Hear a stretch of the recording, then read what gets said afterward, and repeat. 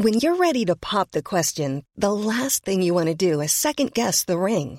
At BlueNile.com, you can design a one-of-a-kind ring with the ease and convenience of shopping online. Choose your diamond and setting. When you find the one, you'll get it delivered right to your door. Go to BlueNile.com and use promo code LISTEN to get $50 off your purchase of $500 or more. That's code LISTEN at BlueNile.com for $50 off your purchase.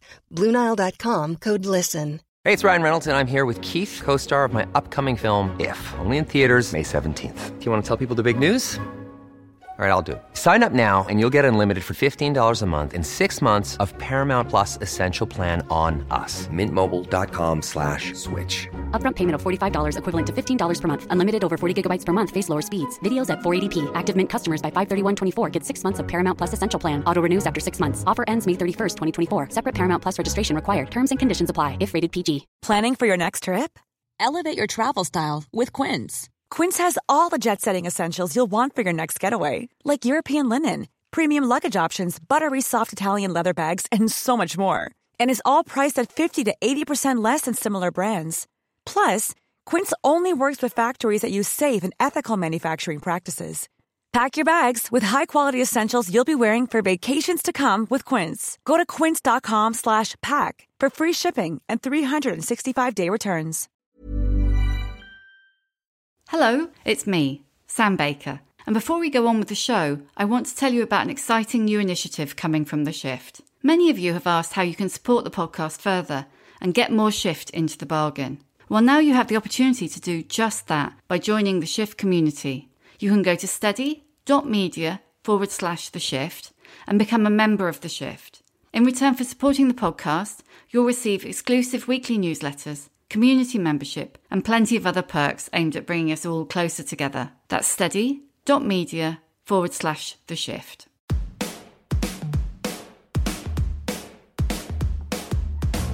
Hello and welcome to The Shift, the podcast that aims to tell the no-holds-barred truth about being a woman post-40. Created and hosted by me, writer and broadcaster, Sam Baker. Today's guest is one of Britain's best-loved novelists, Lisa Jewell. Her career started with a smash hit debut novel, Ralph's Party, which she started writing as a bet at the age of 27, while she was unemployed and, according to her, totally lacking in direction and ambition. It was the book of the moment, and for 14 novels, it looked like her career, although ticking along nicely, would never hit those heights again. Then her writing took a turn for the dark, and her career took a turn for the stratospheric. Lisa Jewell, it transpired, had a knack for a killer twist. That knack propelled her to the top of the bestseller lists on both sides of the Atlantic, with And Then She Was Gone. That was 6 books ago, and she's never been more successful. To be suddenly relevant in my 50s, is just not something I would have ever expected, and is absolutely extraordinary, and I'm so grateful. I went to meet Lisa in her envy-inducing North London home to talk about her latest book, The Family Remains, the debt she owes Bridget Jones, her unexpectedly scary menopause symptoms, testosterone overload, and her extremely proactive ovaries. Plus, she shares her controversial secret to successfully parenting teenage girls. I need to say, because it's a bit of a novelty for me to be in a house with a person, because everything's been Zoom for so long. So I just have to say, Lisa has the most spectacular house.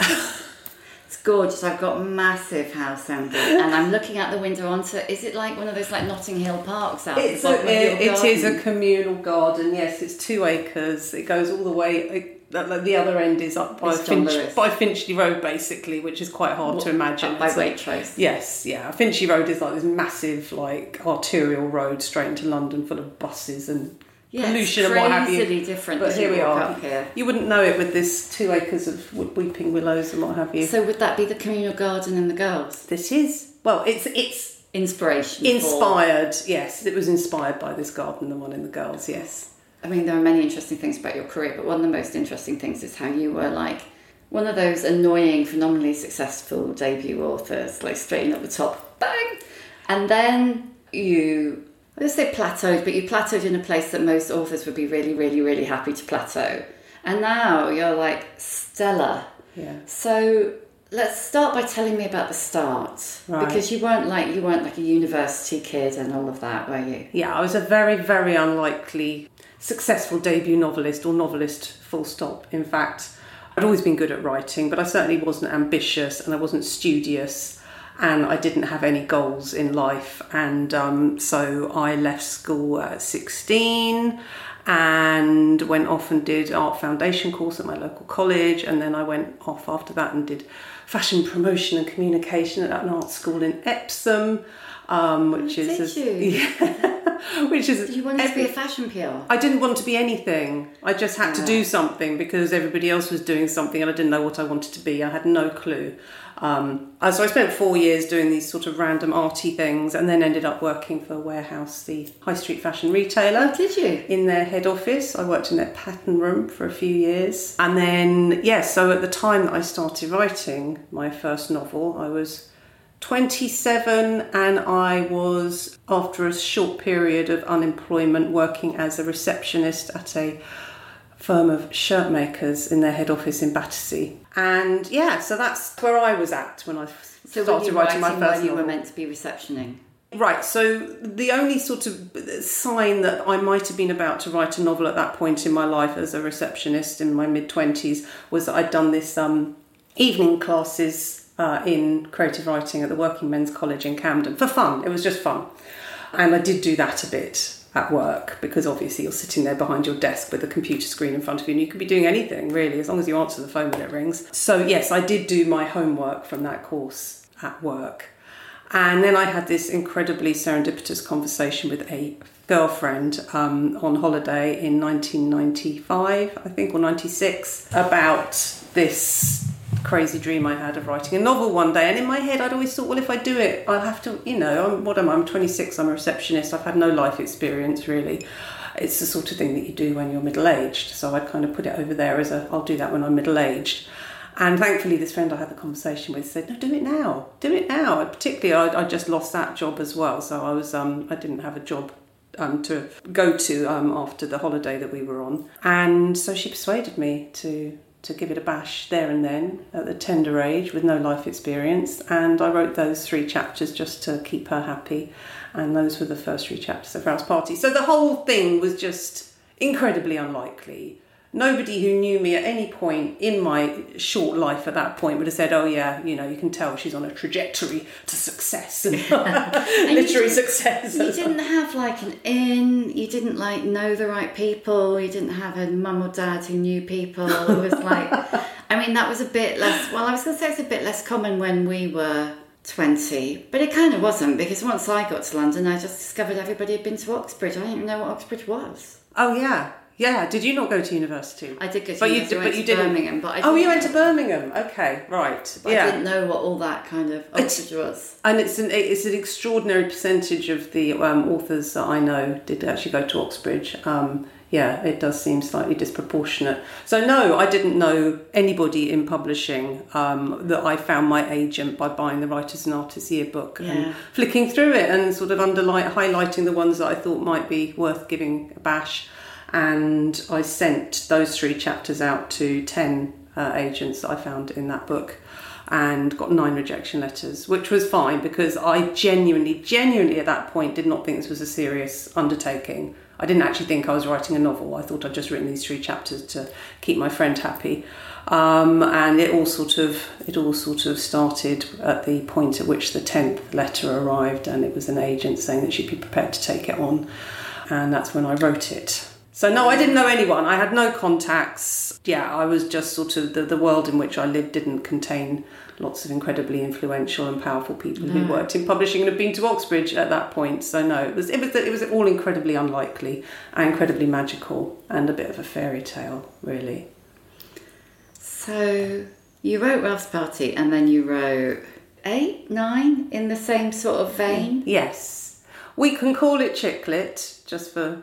I don't like but that. It's nice that... off, though. Commercial women's fiction, I don't even like that, though. Do you know what my favourite ever term that somebody used to describe my books was pop fiction? And I loved that. Pop fiction, yeah. I liked pop fiction, but it never took off and nobody ever referred to it as pop fiction. It was all lad lit and chick lit and all these really annoying But what you wrote, really, with Ralph's Party was the equivalent of what lots of young women are doing now that's getting published, like Luster, like What a Shame, like Send Nudes, you know.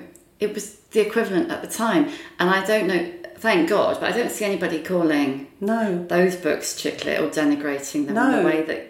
That's such a good point. And the covers, the way they're published in such a like cool... proper books. Yeah. Like, they're beautiful to look at, and they look like they're worthy of being held in your hands and touched and opened and read, whereas the way they published those books back in the noughties with these awful pastel tacky cartoon covers that look like children's books, the whole package, the whole way that it was sold into the world was, they sold very well, these books, but I think it was a bit demeaning, really. Yeah, well, it's like there's an acceptance now, for whatever reason, that those books might have something to say. Yes. Yes, exactly. Sally Rooney, for instance. That nobody's saying that Sally Rooney is anything other than a really good writer. Yes. And it's not really any different. She's a writer of her moment, and she's she's sort of journaling in a way what it's like to be that age at this time, that's exactly what I was doing back in the noughties and late 90s. It was just, this is what it's like being 27 years old and living in London at the tail end of the 90s. This is what it's like. So yes, I think you're right, and it's a weird shift, isn't it? And that was the other thing. It was like a feeding frenzy at the time. I mean, the publishers back in the early noughties were just throwing money at young women who they thought might be able to recreate this sort of zeitgeisty thing, which I don't think is happening so much now. I think there's much more cherry picking going on. The hunt for the next Sally Rooney, and back then it was the hunt for the new Helen Fielding or whatever it was. Yes. Yeah. Oh God, I mean, this all comes from Bridget Jones. If I'd written my first novel without Bridget Jones ever having been created, I doubt I would have got it published. It was all born from that seed, which, thank you, Helen Fielding. In a way, I don't know whether this is the right comparison to make, but in a way it's a bit like the very first collection of the Sex and the City columns. Yeah. The first Bridget Jones book in particular.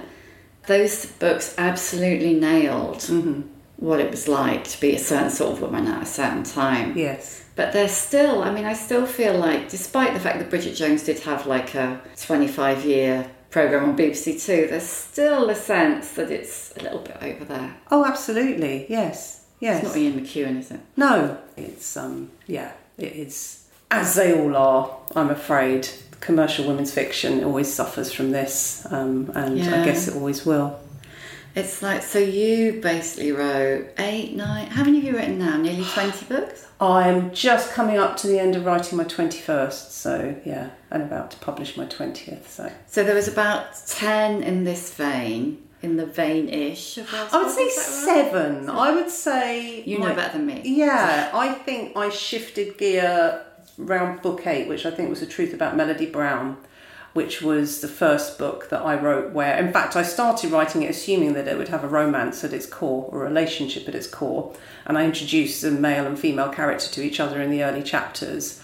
And then about a quarter of the way through, I just thought, this guy is superfluous to the story, he doesn't need to be here. He's almost getting in the way. So I just sort of cut that relationship off.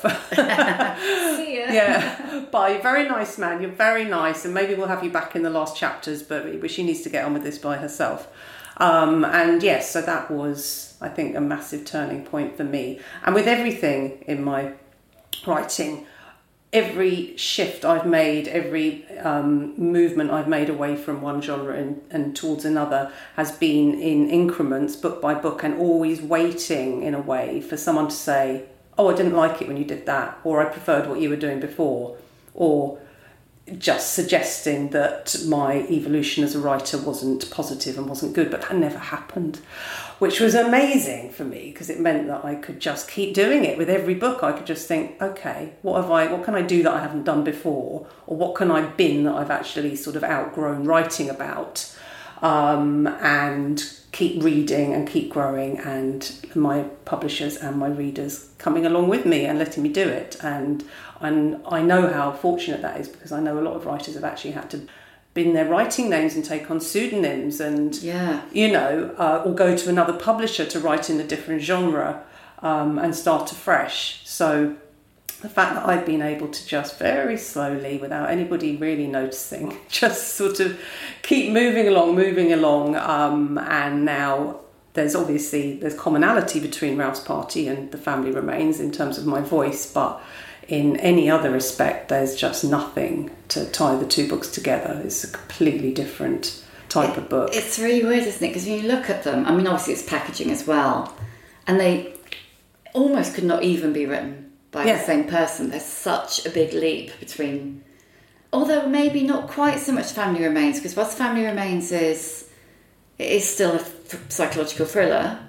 It's about the family. It is, and as it was written as a sequel to a book that ended on some very dark notes and with some very dark loose ends that needed tying up, I very much felt that it was my job with this sequel to tie up those loose ends and give people some happy endings and some redemption, which is kind of going back to the sorts of books I was writing slightly earlier in my career. Is I was always, with my earlier books, heading for that happy ending. Had to have a happy ending, which is something I've been able to sort of get rid of. Yes, get rid of over the last few books. And it's like, it doesn't matter if that person's still sod the joy. Yeah, sod the joy. Yes, and yes. So I think you're right in a way that maybe there's more commonality between The Family Remains and Ralph's Party than my other thrillers because of that sort of having to tie it all up at the end. So was psychological the move into?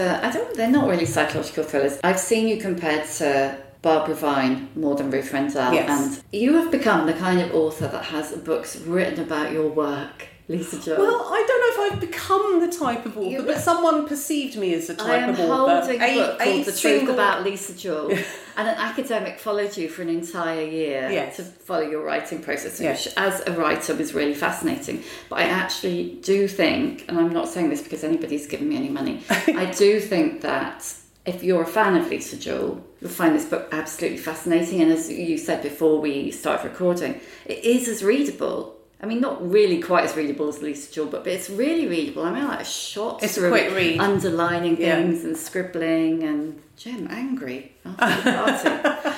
Let's do that first, actually, before we talk about how you became Lisa Jewell in like capital letters with exclamation mark. Let's talk about After the Party, because I think it was quite unique in that it was a really angry book. That's a very, well, you've read that book, so you know something of the background to that. Yeah, but I do, but they don't. Yes, exactly. So, God, this was my greatest misstep, personally, I feel, as a writer. I was at my previous publisher, Penguin, and having been their golden debut star author and had that experience, I could just tell that the sales were going down and they weren't building me, and there didn't seem to be a sense of excitement anymore about my books. And I kind of wanted to get the love back a bit. And in a meeting, I stupidly said something that I'd been thinking of vaguely, but I hadn't actually decided I wanted to do it. I said, it's the 10th anniversary of Ralph's Party coming up. I could write a sequel. Maybe. Oh my God. Yeah. Schoolgirl error. And of course, the minute I said that, they were, yes, do that, absolutely do that. And the minute they said, yes, do that, I thought, but I don't want to do that. I actually don't want to write a sequel to Ralph's Party, but it was too late by then. I'd said it was out, and I had to do it. And this was at the point in my own life where I had a baby and a toddler and issues with my marriage to the father of that baby and that toddler. And I thought, okay, what I can do is maybe take Ralph and Jem from Ralph's Party and use them to explore some of these issues I'm currently dealing with and make it sort of a big roar of a book about what it's like when your partner lets you become a housewife and where you're trying to balance everything out, but everything comes back to you ultimately as the woman and as the mother, and all that resentment that builds up in marriages at this point in the child rearing years. I thought, I'm just going to do that. I'm going to make it that. So how old were you then? Late 30s? So I had my second child when I was 38. So let us assume I was, late 30s, possibly pushing 40. And it's a weird book, and I didn't quite know what I was doing with it, but I knew that I was getting a lot of my feelings and a lot of my emotions and a lot of anecdotal stuff in there. I was sliding a lot of anecdotal stuff in there about resentment and what have you.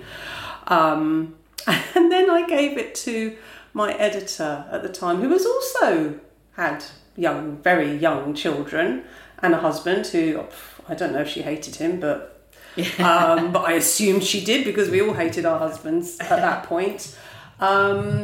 And expected her to sort of say, wow, this is so raw, this is so real, female readers are going to absolutely love this. But she went Team Ralph. It wasn't your brand. Oh, she went Team Ralph. Yeah, she was like, Jem comes across as very hard to relate to. She's quite unlikable. And she went through and toned down every single angry, furious, raging, roaring, resentment-filled thought that Jem had, and made me just take all of that out of it. So it's interesting that you think it was still an angry book. Yeah, I do think it was still angry, but I can see what you mean. I can see that it's more suppressed. Yes. And I think it's interesting, because what we were talking about earlier about, books by older Gen Z, young millennial women, they're allowed to be angry. Yes. I mean, I think we're all allowed to write angrier books with less likeable characters than we used to be. Yeah. But I wonder now whether you would have really been able to write the book you wanted to write. Yeah. And tell the truth about, being the one stuck with all the childcare and... Or just how, I am a congenitally lazy, filthy slattern by nature. That is how, left to my own devices. If nobody ever... Then? I have a cleaner. I was going to say. Yeah. I tidied up for you. I absolutely tidied up for you, I can assure you. So left to my own devices, that's probably how I would live. If nobody ever came to my house and I lived alone, I would live in squalor. But you can't do that when you've got a family and children and what have you. And it was that sort of fury at the fact that if somebody has to take on the housewife role, it has to be the woman. And then you become the woman who's nagging and sort of getting cross about things being left out. And I'm not that person, but somebody has to be that person. And I think that really tipped me over during those years of like, okay, I have to make these people inside my body and then push them out and then feed them from my body, and I have to keep them clean, and I have to also pay for everything, as I was the main breadwinner. And also worry about the fact my husband doesn't think he's getting enough sex, and just the whole kit and caboodle, and couldn't have been further down your list of priorities. I could tell you some things, but anyway, I shan't. Damn. Yeah, and just that awful feeling of like, oh my God, I'm a housewife. I never was put on this earth to be a housewife. This isn't who I am, but I haven't got any choice in it. Was that your first marriage or your second? No, this is yes. No, my first marriage was like a starter marriage in my early 20s. It was all over by the time I was 25. So no, this is the now marriage, which is actually fine now. Oh, yes. So you're still married. So it's... Oh, yeah. Oh, I made it sound like we must absolutely have got a divorce after that. No. I missed a marriage in there. No. There were no children involved in the first marriage. No, this is... So you got through it? Oh, yeah. So I'm just really interested in that kind of 40s thing. At what point did you start to come out of it, or did you go into menopause at the point when you had teenage daughters and it all, or what was the process? Well, for me, it has absolutely been, because not only am I not a natural housewife, I'm not a natural mother. I am a natural mother. I'm a brilliant mother. But I don't like babies and children. I liked my babies and my children, but I don't actually like them. And at every point in their development, I would, rather than weeping over the things I'd lost and, I don't read bedtime stories for my child anymore. I'm like, yay, I don't have to read them bedtime stories. Or, I really miss sitting in the bathroom with them and like washing their hair for them. Yay, they can wash their own hair. Yeah. So for me, it was this very gradual process of every time my child became more independent and I had to do less for them and I could leave the house without having to organise a babysitter or ask my husband to be here. That was it. It was just it. My children set me free, really, by growing up. So yeah, it was always going to happen, and I absolutely love parenting teenagers. I just think it's the best thing in the world, and this is a bit I'm going to miss when they're gone. I'm not going to miss any of that small kid stuff. I don't like small kids, they're annoying. I will miss this bit of like, you know, rattling around a house with these incredibly interesting people with their chaotic lives and their... How old are they now? They are 15 and about to turn 19, and they're just... So what's been the experience of having teenage daughters with their hormones and their great bodies and their... Yeah. I've just loved every second of it, from the moment they sort of transitioned from these kind of... they're really awkward teenagers. They're the worst. Teenagers are the worst. And from the minute they blossomed out of the teenage years and into the teenage years, about 13, 14, and they actually, you know, they physically match what's going on in their heads. You can have a proper conversation with them. I mean, it's such a sort of cliche, isn't it, the fact that, particularly if you have your children a little later, as we do these days, that you are going through menopause at the same time as your daughters are going through puberty, and then there's going to be this awful clash of hormones in the house, and the poor husband will probably want to move out because all the fireworks are going to be going off left, right and centre. It just wasn't like that. It just wasn't like that. I met a woman at a party many years ago when my girls were tiny, and she told me she had 4 teenage daughters in the house. And I said, oh my God, you know, the classic reaction, that must be awful. She said, you know what, it really isn't awful. She said, the secret to living with teenage girls is to let them do whatever they want and be nice to them all the time. And that is what I've done with my girls. I've given them ultimate freedom to go off and make mistakes and be dreadful and do, you know, whatever it is that they want to do, knowing that they have this incredibly functional, solid, loving, nurturing home to come back to. And it doesn't matter how they're talking to me, I will talk to them nicely. I don't raise my voice to them. I tell them I love them the whole time. I'm just this sort of big, soft, absorbent cushion in their world. And it doesn't for a minute suggest that my girls are perfect, not for even a second, but it does mean that home life is really nice, it's really harmonious. They really appreciate me, and they appreciate being at home, and they like being here, and they're not forever trying to sort of get out of this hellhole. So it worked for the woman I met at the party many years ago. And it's working for me. So we've sort of avoided this awful clash of the older woman and the teenage girl that can happen.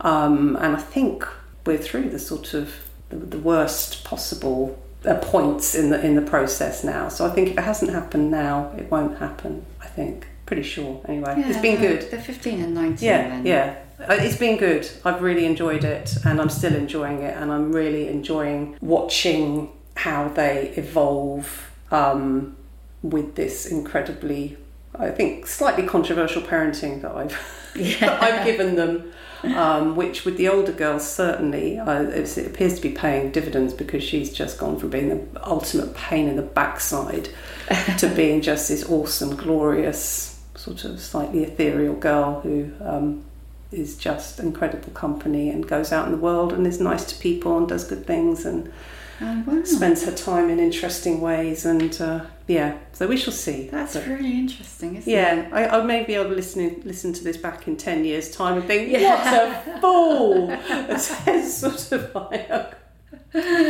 both my children have gone completely off the rails at the age of 30. But we'll go back to the book in a minute, but where were you menopausally? Okay, so I am currently 53 and I'm about to turn 54. You're a July baby too, aren't you? I'm a July baby, yes. And so I felt very, very non-perimenopausal for most of my 40s. Even into my late 40s, I would feel very much like I could get pregnant and have a baby. I just very much felt like my body hadn't changed, and my reproductive system was still operating in the same way, and I was still full of the same hormones and chemicals and what have you.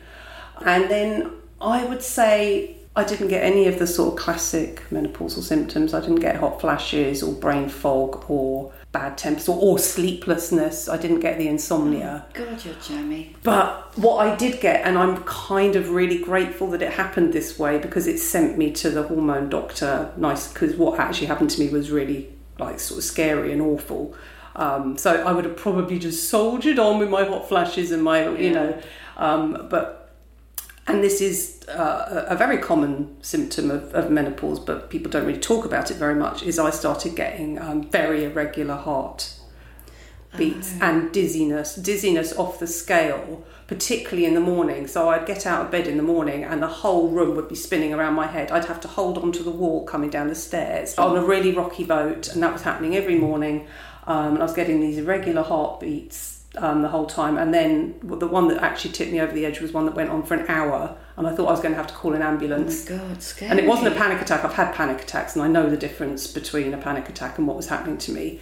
It was purely physical. And yes, I just managed to sort of pull it back from the point at which I was going to call an ambulance to take me to the hospital, because I thought I was dying. And I had a friend who'd just been to a private hormone doctor on Harley Street, of course.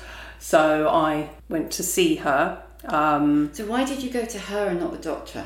Oh, good question. Good question. I think because I could afford to. And because at that point, this was like 3 years ago, even 3 years ago, it just felt like less of something that you should bother your doctor with. But how did you know that it was to do with your hormones? Oh, because I Googled it. Oh, of course. Yes. Dr. Google told you. Yes, Dr. Google said this is a fairly, not well-known but common symptom of menopause. So I went to this lovely lady in Harley Street, and she prescribed me patches, and she also prescribed me, very interesting, I don't know if you've come upon this with anybody else you've spoken to about this, testosterone. It's people are starting to talk about that much more. I mean, it's still practically impossible to get on the NHS. But, you have to pay for it. Yeah. But, it's like, it's £100 for a canister, but the canister lasts you for 6 months. Yeah, but, interesting tip, that's the women's one. Yes, the women's one. So if you get the men's one and don't just use smaller quantities, it costs you about £14. How fucking typical is that? Oh, you're kidding me. I only know this. Where'd you get it from? You just get them to prescribe it to you. I only know this because I was literally prescribed it yesterday and told that by my doctor, my gynaecologist. Why is the lady one so expensive? Because it's pink. Oh my goodness. I don't know if it's pink, but you know what I mean.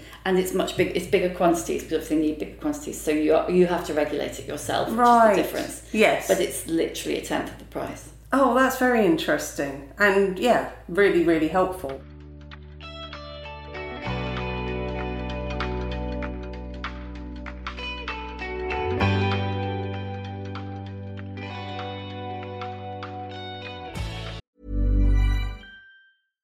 One size fits all seemed like a good idea for clothes. Nice dress. It's a t-shirt. Until you tried it on. Same goes for your healthcare. That's why United Healthcare offers a variety of flexible, budget-friendly coverage for medical, vision, dental, and more. So whether you're between jobs, coming off a parent's plan, or even missed open enrollment, you can find the plan that fits you best. Find out more about United Healthcare coverage at uh1.com. That's uh1.com. Hey, it's Ryan Reynolds, and I'm here with Keith, co-star of my upcoming film, If, only in theaters May 17th. Do you want to tell people the big news? All right, I'll do it. Sign up now and you'll get unlimited for $15 a month and 6 months of Paramount Plus Essential Plan on us. MintMobile.com/switch. Upfront payment of $45 equivalent to $15 per month. Unlimited over 40 gigabytes per month. Face lower speeds. Videos at 480p. Active Mint customers by 531.24 get 6 months of Paramount Plus Essential Plan. Auto renews after 6 months. Offer ends May 31st, 2024. Separate Paramount Plus registration required. Terms and conditions apply if rated PG. Even when we're on a budget, we still deserve nice things. Quince is a place to scoop up stunning high-end goods for 50 to 80% less than similar brands. They have buttery soft cashmere sweaters starting at $50, luxurious Italian leather bags, and so much more. Plus, Quince only works with factories that use safe, ethical, and responsible manufacturing. Get the high-end goods you'll love without the high price tag with Quince. Go to quince.com/style for free shipping and 365-day returns. I would very much advocate for the use of testosterone in menopausal women. It is very... Really, was that? So you had the estrogen patches. So the estrogen patches, which I went and collected from the pharmacy the minute I left her clinic, and slapped one on, and within 24 hours the dizziness had gone, and so had the irregular heartbeats had gone as well. It was instantaneous. It was absolutely extraordinary.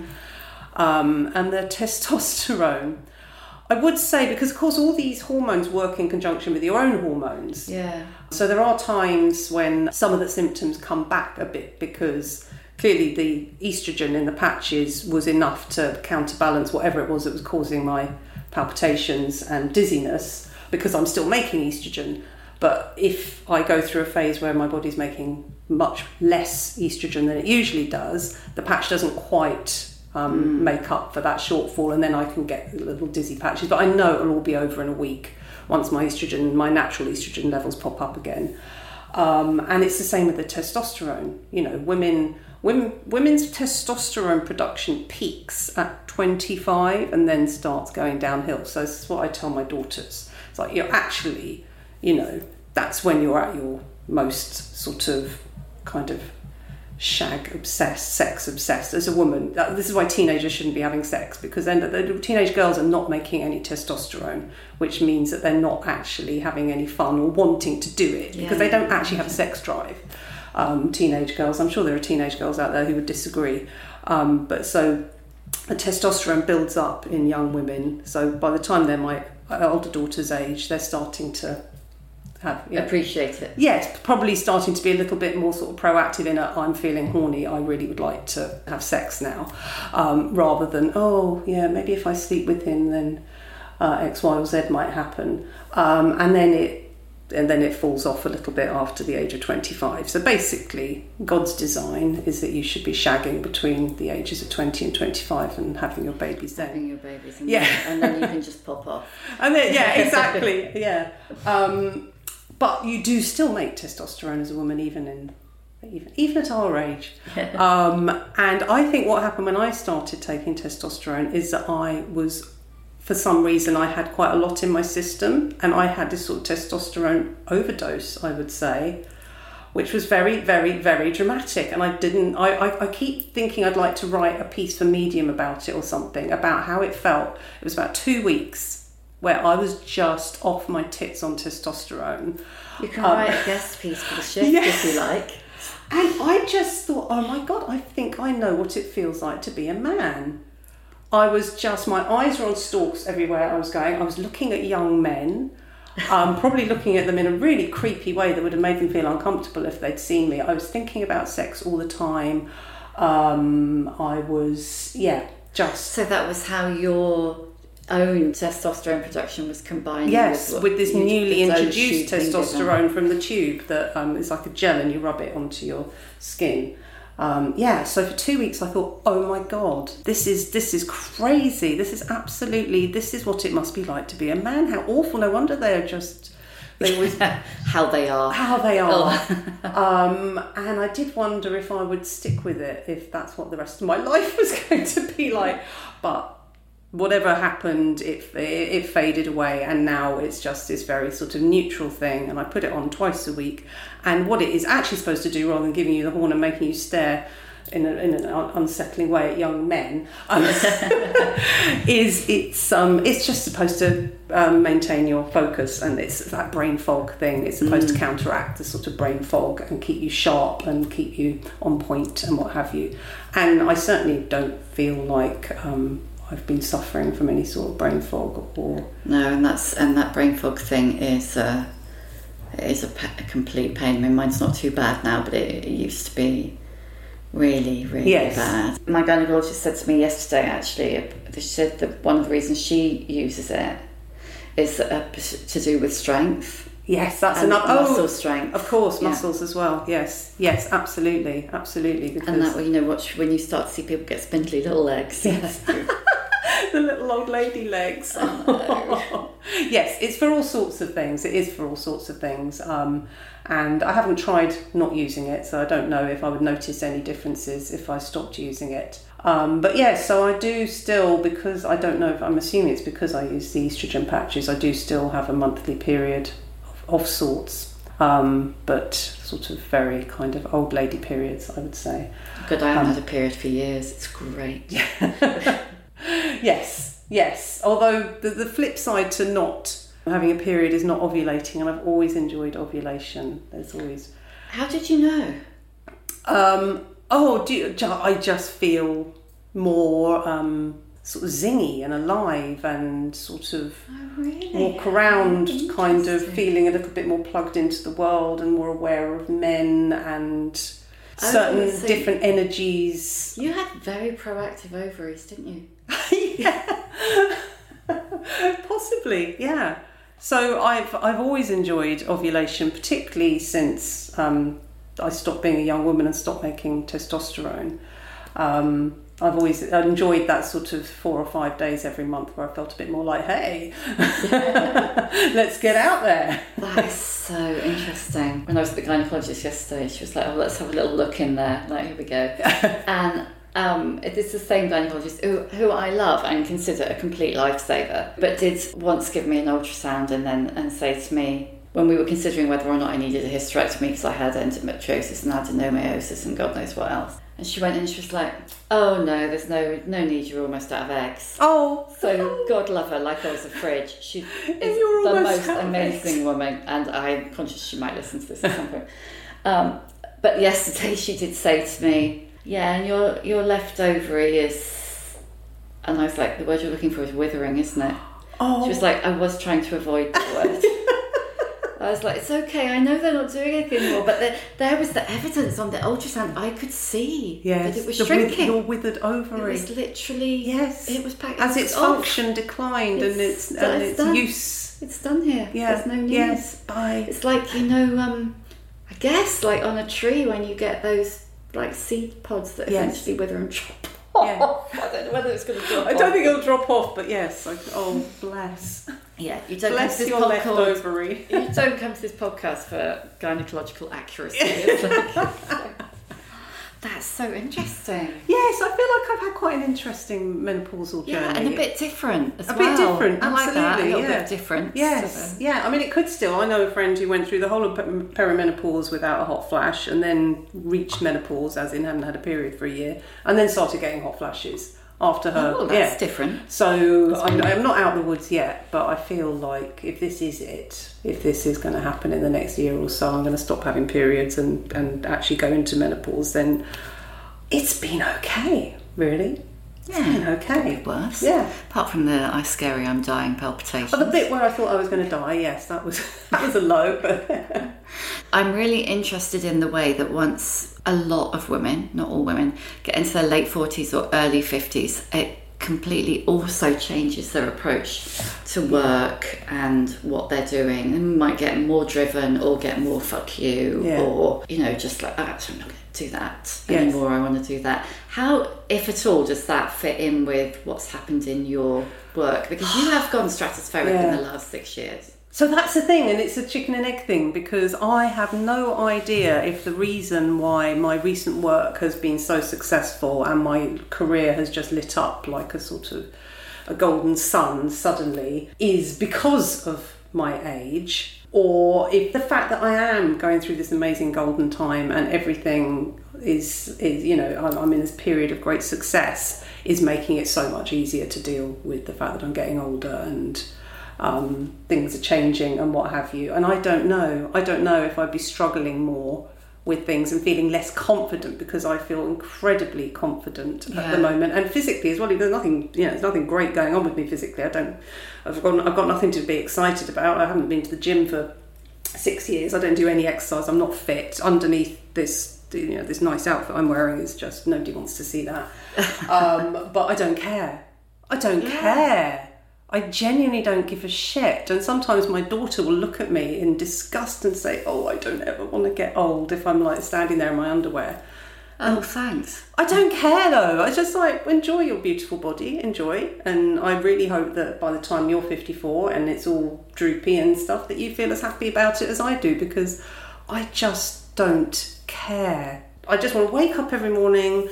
I want to have a nice day. I want to enjoy being with my family. I want to take my dog for a lovely walk. I want to get some work done. I want to get on top of my emails and then go to bed again. And I don't care what my bum looks like, or the fact that my jowls have started drooping, or that I just don't care. I'm scrutinising and I can't see any jowls. No, they're little. No, it is a bit jowly. But I feel like I should care, but I don't. I'm just too happy with the way things are in my life at the moment. I'm so happy living with my teenage girls. I'm so happy with the way my career is going, and the work that I'm doing, and It's all good. It's all good. So I don't know if I'm a bad person to talk to, because for all of this, and this is, I mean, I just think it's awesome that you can, as a middle-aged woman, suddenly hit a golden seam at the age of whatever I was when this all started really taking off, I guess 49. Which was the first one that really... Then she was gone. That was the thing. I remember there was this 5 moment... years? 6 now? Must be 5 or 6 years ago. I was sitting in the Cafe Nero on the Finchley Road writing one afternoon, and the galleys of Then She Was Gone had just gone out on NetGalley, which is a early reviewer website where you can get early PDFs of books and then you leave a review. And the first review dropped, and I had that sort of sick feeling in my stomach because it was such a crazy book. And I'd never had a customer review like it. It didn't bear any reflection to any Amazon review or Goodreads review or newspaper review or anything I'd ever had for any of my books before. This woman was just... She was just in this complete state of shock and awe and emotion and crying and all of the above. And I just felt like, oh my God, I've written this book and it seems to have completely had this sort of transformative effect on this reader. And that was the moment. I honestly, if I think back to from writing the lovely books I was writing, everybody saying, oh, you've written a lovely book. Oh, it's sold X amount of copies. Write us another lovely book. And feeling like I was in this sort of like, here goes another year, write another book, sells the same amount of copies as the last one, all lovely, everybody likes me, everybody's happy, but maybe I'm never going to write my breakout book. Maybe I'm never going to write the book that sort of, changes everything up a gear. And so maybe you'd had your book. Had my book, precisely. Precisely. I thought I've had my book, and a lot of people don't get that, and I was lucky to have that, and that was amazing. That was magical, and I look back at it with stars in my eyes just thinking about it. But exactly, I thought I've run out of chances to have that happen again, and then I read that review and I thought, oh, okay, this could be different. This could be something really different. And so it was. And Then She Was Gone it went on the Richard and Judy list. It sold really well. I'd never cracked the top 5 before, and I think that went in at number 3 or 4. Anyway, it was incredible. But the amazing thing with that book was that it cracked America for me. Yeah, I mean that's and now you're like top the bestseller list there too, don't you? Only with that book, and perception is very interesting. Once you've been number 1 in the New York Times bestsellers, people just assume that all your books are in there. But no, it was only that book. No other book has ever done. In my head, it's The Family Upstairs that's the big success. That was huge here. It was quite big in America. I think it spent a couple of weeks in the top 10 and then slipped out again. But it was massive here, and it sold. It was like one of the big lockdown hits. It sold massive amounts during the first lockdown. And so that was it. And then it's just been this incredible sort of like slow march over the next few years up this lovely sunshiny hill, just sort of with every book thinking, okay, that was fun, but can this be maintained? Is this all going to go back down to the bottom of the hill again? But it just seems to keep building, and just to be at my age and to be building a readership of brand new, fresh, shiny readers and young readers as well, and to be perceived, to use the word of the parlance of the young, to be relevant. Oh, yes, yeah. To be relevant, suddenly relevant in my 50s, is just not something I would have ever expected, and is absolutely extraordinary. And I'm so grateful and so delighted. I kind of don't want it to go on for too long, though. I've got this lovely sort of feeling about the other side of the hill now, where I can just sort of like very, very slowly trot off the other side of the hill and start writing books that aren't quite so massive publishing deal every time, because it really takes it out of you. I mean, you've spoken to enough writers and you've been through it yourself, how much work is involved in promoting a book. It almost becomes bigger than writing the book. Exactly. Especially when you're big internationally, yes. which you are. Oh, absolutely. Yes, so it's happening on both sides of the pond, the same amount of work. So, but this has been glorious, and I'd like to keep this up for another 2 or 3 books, and then just slowly start to kind of become more of a older lady writer. I don't know. It's going to enter your fourth stage. Fourth stage. Being Anita Bruckner or somebody. Exactly. Exactly. That's the plan anyway. Before I ask you the questions I always ask at the end, you've got to tell me about the 5-2 diet. Oh, okay. I've always been fascinated by the 5-2 diet, but I've got no discipline, so... And I know we don't say the word diet, but 5-2 eating plan. 5-2 eating plan. Let's call it that. So I used to go to the gym a lot, and then I stopped, and I didn't want to go back. I just thought, that's it. Was that an age thing? It was habitual going to the gym. I never enjoyed it. I didn't like the people there. I hated everything about it, but I did it. And then there was one summer where I couldn't get. I don't know. The children were at that age where I couldn't leave them, but I couldn't put them anywhere, and I just thought I had to write a book, and I just thought something's got to give, and it'll be the gym. And come the end of the summer when they went back to school, I was just like, I don't want to go there. I don't ever want to go there again. I'm done. So I don't know if it was age. It was just like I broke the habit, and I just thought no. And it's 2 hours out of my day that I've got back. 2 hours out of my day every day that I've got back for myself. But of course, my body was used to me burning a certain amount of calories, and then it stopped, and I started putting on a bit of weight and muscle, I guess. And lost muscle. And I just thought, I want to do something. I hate calorie counting. I hate not being able to eat whatever I want to eat. I want to have chocolate in the house. I want to eat biscuits. I want to drink beer. I want to go and have a curry on a Friday night and not think twice about it. I don't want to have a restricted diet. That's just...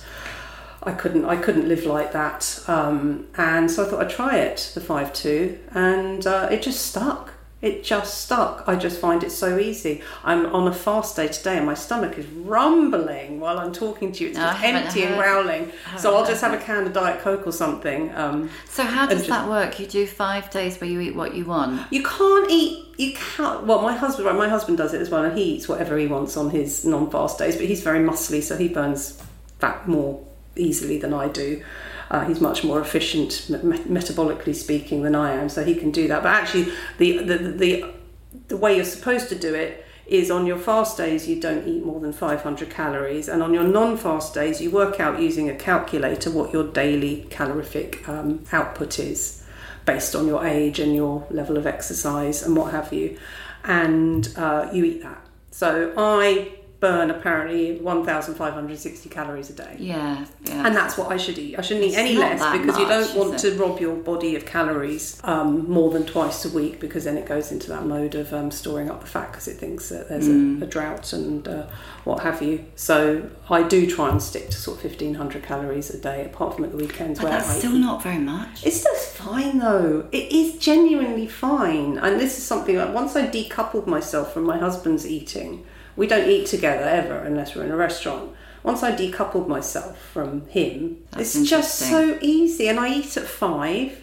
I don't want to eat at 8 o'clock. I don't want to go to bed with a stomach. I wonder if that rumble will have made it to your microphone. It doesn't matter if it has. I don't want to go to bed with a stomach full of food. I want to have digested it by the time I get into bed. So that, I find it really easy. 500 calories for breakfast, 500 calories for lunch, 500 calories for dinner. If I go out, then sod it. I'll just eat and drink whatever I want. But yeah, I don't find it. It just works for me. And if it means I don't have to go to the gym ever again as long as I live, then I love it. Good point. Right. Questions I always ask. What's your emotional age? Oh, that's a really good question. I think I'm emotionally incredibly mature. So I'm going to say my emotional age is 53. You're looking at me, I can't tell whether you're thinking she's deluding herself if she thinks that. No, I'm not at all. I love this question so much. It's so fascinating. Do you get completely different answers every time? Do you ever get people saying they're emotionally 16? Often. Oh, really? Often. Wow. And it's not always people with unresolved trauma either, although it is often people with unresolved trauma. I feel very much my age as well. I feel every year of my life I've grown a little bit wiser and a little bit calmer and a little bit more sensible and a little bit more measured and a little bit able to deal with everything that life throws at me. Cool. Give us a book recommendation. So it can be one of those, this is my desert island book, or it can be, I've just read this book and it's great. Okay, I am going to give you a desert island book, which is The Stopped Heart by Julie Myerson. Is that the ghosty one? Yes, have you read it? I have read it, yeah. Oh. But go on. So it's about this couple who've experienced the most unbelievable trauma, which is not laid out until quite late in the book. And they escape London and they move into this cottage in Suffolk, I think it is, in order to recover and grieve. And then there's a backstory of a family 100 years earlier also living in the same cottage in Suffolk, and they're a very poor family. They've got loads and loads of children, like dirty feet, dirty hands. The teenagers look after the babies. There's animals wandering around the house. And one night, a man with red hair appears in the middle of a thunderstorm on their doorstep. The family invite him in to live with them. And from the minute he walks in through the front door of that cottage, everything is dark and twisted and, yeah, really, really... You're saying it with such relish Oh, as it's well. so good. What advice would you give younger women? I think something that's always helped me in life, and more so now than ever, is not being an overthinker. But how can you tell someone not to be an overthinker when they're an overthinker? Yeah. And youth is just supremely designed to cause massive amounts of overthinking. But if you can just get through life and just make decisions quite quickly and trust your instincts, that's massively important, to just trust your instincts. The one time I overrode my own instincts, I ended up married to the wrong man for 5 years because I didn't listen to my instincts. So if your inner voice is telling you not to do something, or that somebody's a bad person, or there are red flags up, yeah, just trust your instincts, I think, because they're usually right. On the subject of that relationship, I also had a similar relationship to that when I was younger than you and didn't marry him, luckily. He was coercive controlling, wasn't he? Yes, he was coercive controller, yeah. How has that impacted you, do you think? There were just so many things that happened in the 5 years that I was with him that when I finally got out the other side and through the door and back out into the real world, away from this prison, I just thought, I now know what I'm never going to do again. I'm never going to put somebody else's feelings above mine. I'm never going to worry about, I'm never going to let myself believe that I'm the only thing that stands between another human being and oblivion. I'm never going to be a people pleaser. I think I stopped being a people pleaser because of being a people pleaser that got me into that relationship in the first place and kept me there for so long. I went straight from that marriage into my relationship with Yasha, my husband, and I was a completely different person when I went into that relationship with Yasha to the person who'd gone into the relationship 5 years earlier with my first husband, because it was just like, I'd just drawn lines in my life, just that's never happening again. I'm never going to be like that again. I'm never going to behave this way again or allow this to happen again. So it was instantaneous from the minute I walked out of that marriage, and I've taken those lessons with me and stuck with them. And yeah, I'm always going to trust my own instincts in the future. And the minute I saw that guy the first time, I just thought, no, you're not right for me. And I overrode every single instinct I had about him until I found myself trapped in a house with him 5 years later. So, was that because you were flattered? In a way, in a way, I just... I got to that point in my, I'd been in a 2-year relationship and I was ready to settle down at 20. I was done. I was ready to settle down. And then that relationship ended. And then I was just desperate to find someone to settle down with. But of course, 20 years old in London on the clubbing scene. I didn't have that sort of social life that led me to meeting pools of lovely young men who wanted to settle down too. And it was the fact that he was just absolutely up for it and putting an engagement ring on my finger and wanting to eschew everything else out there, all the other worldly freedoms of being a young person in London. No, let's not do any of those things. Let's just settle down, you and I, and get a nice little house in the suburbs. And yeah, so he gave me exactly what I wanted, but I found that I didn't actually want that at all. Yeah. So interesting, isn't it? So interesting, those things that you can now see that are red flags that at the time... There wasn't, so that term didn't exist. Red flags didn't exist as a term. Coercive control didn't exist as a term. And it certainly wasn't illegal. No. But yes, so I didn't actually kind of understand what I was walking into and until it was way too late. And it was horrible. It was a really, really horrible 5 years. But it's given me plenty to write about.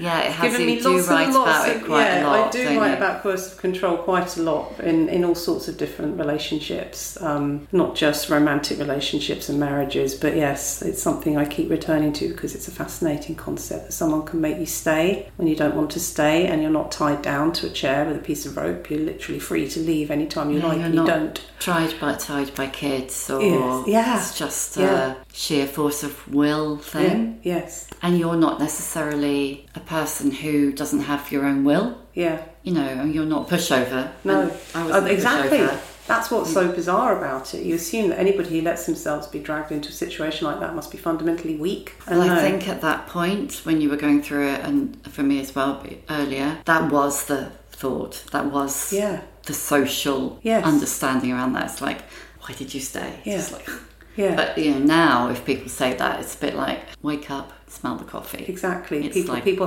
recognise. Yeah, it's been a storyline in so many sort of popular radio shows, TV shows, films, and what have you. And it's always in the papers, and it is a crime. We now know it's a crime as well. That people are much more understanding when it's not. I was going to say women find themselves in that situation. It's not just women who find themselves in that situation, but people. Yes. Yeah. Yeah, it's really interesting. Who's your old bird role model? Do you know, who was I thinking about the other day? And I was thinking, that is life goals right there. I want to be that person. And when you say old bird, you mean like 10 Just years? older than you. Older than me. It doesn't really matter how old. Oh my God, who was it that I was thinking of? Oh, I don't know.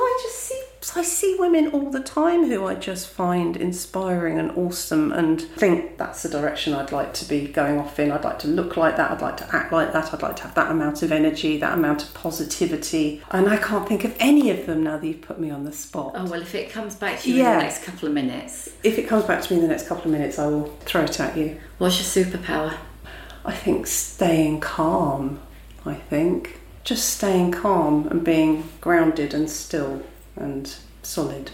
All of those things. They don't sound like very superpowers, but they feel very, very important, particularly at sort of this stage of life where teenage children getting older and my career being quite demanding. Yes. So I think, stillness. Like a still, strong core. Exactly. Yes. And how many fucks do you give? Oh, none of any description. Not a solitary one. No. And isn't it marvellous? It's just like, honestly, and nothing winds me up more than seeing people giving too many fucks as well. I just want to go up to them and just say, just drop the fucks. You don't need them. Just. Any old bird role model come to you? Oh God. Oh, that's very frustrating. I'm so terrible at thinking of things on the spur of the moment. So I'm amazed I managed to think of a book. No, I'm sorry. Don't worry. I'm sorry. That's really, brilliant. really Thank you. hopeless of me. But there you go. Sorry. No, it's not hopeless at all. Thank you. That's brilliant. Thank you for having me in your lovely living room. Oh, thank you for coming. Thank you for being a lovely conversationalist. Thank you for listening. You can hear a new episode of The Shift each Tuesday, wherever you get your podcasts. If you like what you hear, please do rate, review and follow, because it really does help other people find us. And if you'd like to support The Shift further, please consider becoming a member of our community. Find out more at steady.media/The Shift.